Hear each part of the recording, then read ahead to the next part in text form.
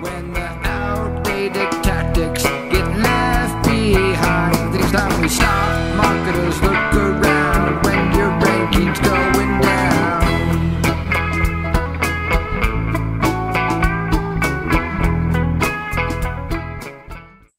Welcome to the Jim and Ann Show. Today we have a special guest, Truman Heading, who wears many hats, has done many things. He's a growth hacker, pay-per-click guy, video marketing guy, speaker, amongst other things as well. But Truman, I want to ask you a question because I know you have years and years of experience with this. And I'm kind of curious because I know that you've been doing a lot of developing and executing brand strategies across a wide range of like digital and social channels. And I'm kind of curious, what is it that most brands get wrong with developing and executing brand strategies across digital and social? That's a really good question. I think the one that comes up most often, at least in my experience, and it seems to be something that I, even in running my own companies, ran into. It's something that can make or break your long-term success when trying to scale your business. And that's thinking that your story is just being told through that one ad that you create, as opposed to the story being told over time. Everybody wants to make a lot of money now, but you have to remember that the story that you're telling today needs to support the story that you tell tomorrow and be consistent with the story that you told in the past. I could expand on that if you like, but at the end of the day, you're not just running one ad. You're going to optimize that ad or that message, and you're going to hit the same people over and over again at times, especially when you have a big budget. I find this to be the case even with small budget clients. But to answer your question, for me, the biggest mistake, I guess I'll paraphrase, that brands will often make is they forget that they're telling this story over time and being more in control with the people that you're speaking to. I guess now that I'm talking it through, one of the other things that I can add to this, if you don't mind, is I'm a big fan of Simon Sinek. He became super famous with a TED Talk that he did. He had a great book on the power of why buy marketing. If you can remember, as a business owner, people do not buy what you do, they buy why you do it. People do not buy what you do, they buy why you do it. So for any brand, my biggest advice is to tell the story of why you're doing what you're doing, and that's how you can achieve mass market success. Good advice. Thank you. What's the best affordable channel to tell that story? Like, how do you execute that?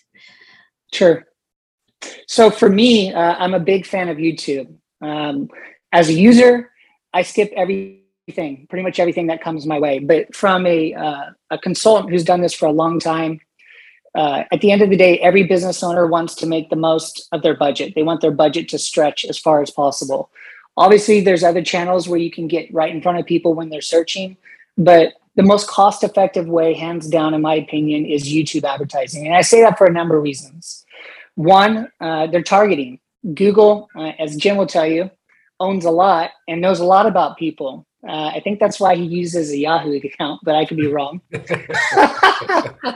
I've always loved that about Jim. I drink.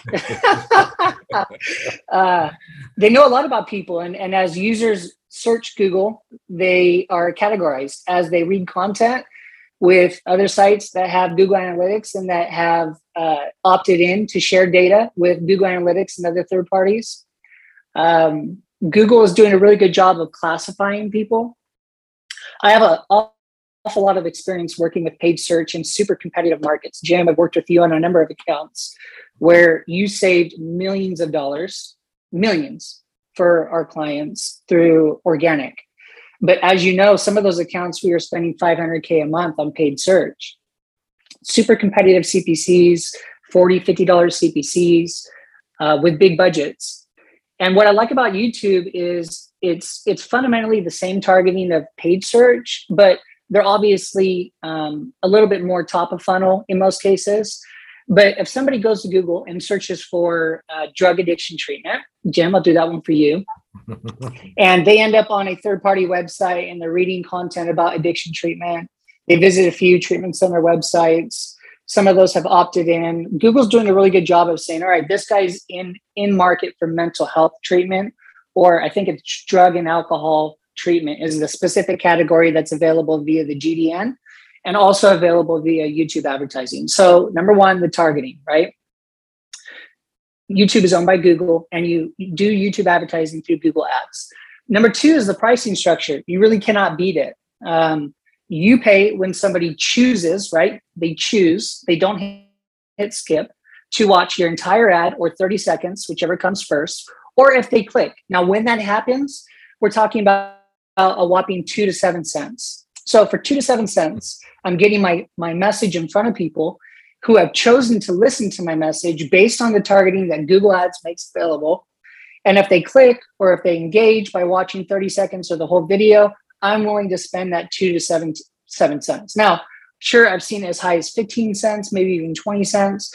But at the end of the day, that is the most cost-effective way to build a brand.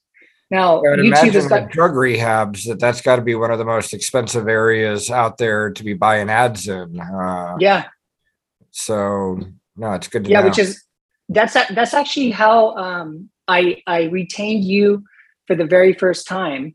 Obviously, knowing you through the years of agency life, but that's when I got to work with you in a more aggressive way through white hat link building, and then also content creation. So that was super helpful. And you went and did that with other clients of mine. In any case, Anne, hopefully I've answered your question. To me, the very first thing I would do to build a brand is YouTube. And just to add to it, YouTube has gotten better over time. They have the ability to do exclusions, obviously. But one thing I really like that kind of builds on the very first question that you asked about what's important for a brand, again, paraphrasing, is you can do sequencing now with YouTube. You have been for a little bit of time, but back in the day, you couldn't. And so you can actually control based off of logic. Hey, I want a user to watch this first ad. And if they skip it, show them this ad. If they engage, show them this ad. So with sequencing, you can control the narrative. They watched it, they engaged with it. Okay, now I need to build value and get a direct response out of them. So now I'm going to give them an ad that will do that. I'm going to promote an offer. I'm going to do something different. Hopefully, Anne, that answers your question. Yes, perfect. And just a little bit on that as well. What's the most effective YouTube ad? Is it like testimonials, customer stories, founder stories? What did you find the most effective way to advertise on YouTube? Yeah, that's another great question. There is no blanket answer because it varies based off the product you're promoting. You know, I've sold products, I've sold services, I've done high end, low end. I always do tell people this: no video is better than a bad video. That is a phenomenal opportunity to represent what your brand stands for. And so I highly recommend that you take advantage of the first 6 seconds when it comes to YouTube, because regardless, people are going to see that. Whether or not they were attentive, who knows, but they're going to see that first 6 seconds. So I'll give you a few different examples to the point of it varying based off the industry you're in. For 6 years, I owned and operated a company by the name of Dealer Pre-Roll that specialized in video marketing for car dealerships. So for car dealerships, we tested everything. I would argue that we have tested YouTube videos more than anyone on the planet. Obviously, there's probably a lot more, but we did so much testing. And on the first 6 seconds, what was the best thing to show for a car dealer? Was it their a 1 second logo reveal? Was it an audio with the 1 second logo reveal saying the dealership name? Was it putting the offer card in the first 6 seconds? Now, the offer card is where you see on TV, lease or buy a Toyota Corolla, lease for $119 a month, buy with 0% for 72 months kind of thing. At the end of the day, we did it in a controlled environment. So we knew what the change was. Like you guys would both champion for any A/B testing or split testing, can do it in a controlled environment. Don't change anything else about your marketing so that you can say, hey, this is what the specific outcome was. So in the case of car dealerships, we ultimately found that doing a logo reveal for 1 second, 2 seconds was too much, just so that they saw the logo.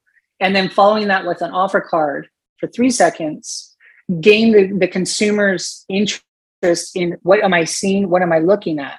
So if they skipped, at the very least, they knew that it was a specific dealership that had a specific offer, and there was some time sensitivity behind it.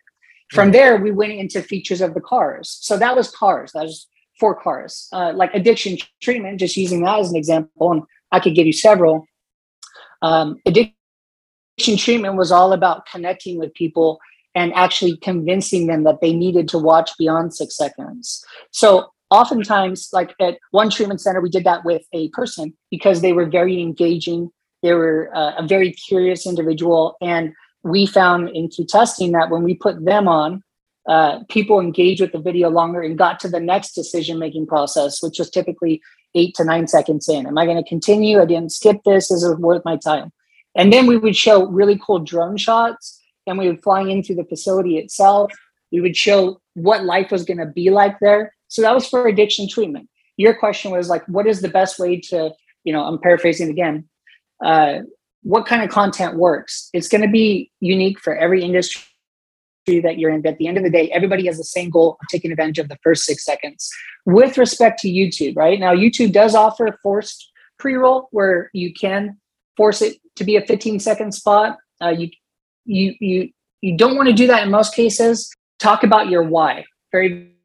Back to the very first one. Why are you doing what you're doing, and how can you connect with somebody incrementally? Kind of like landing page optimization.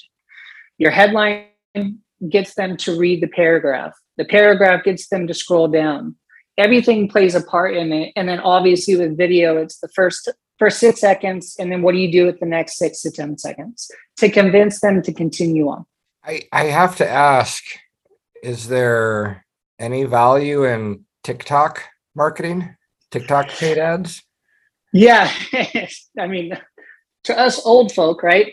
I never thought I'd be saying something like that. The answer is yes, but you got to have a product that speaks to that audience. I couldn't with the treatment center. It's not going to do any good. I could with costumes, right? You and I worked on a costume account together.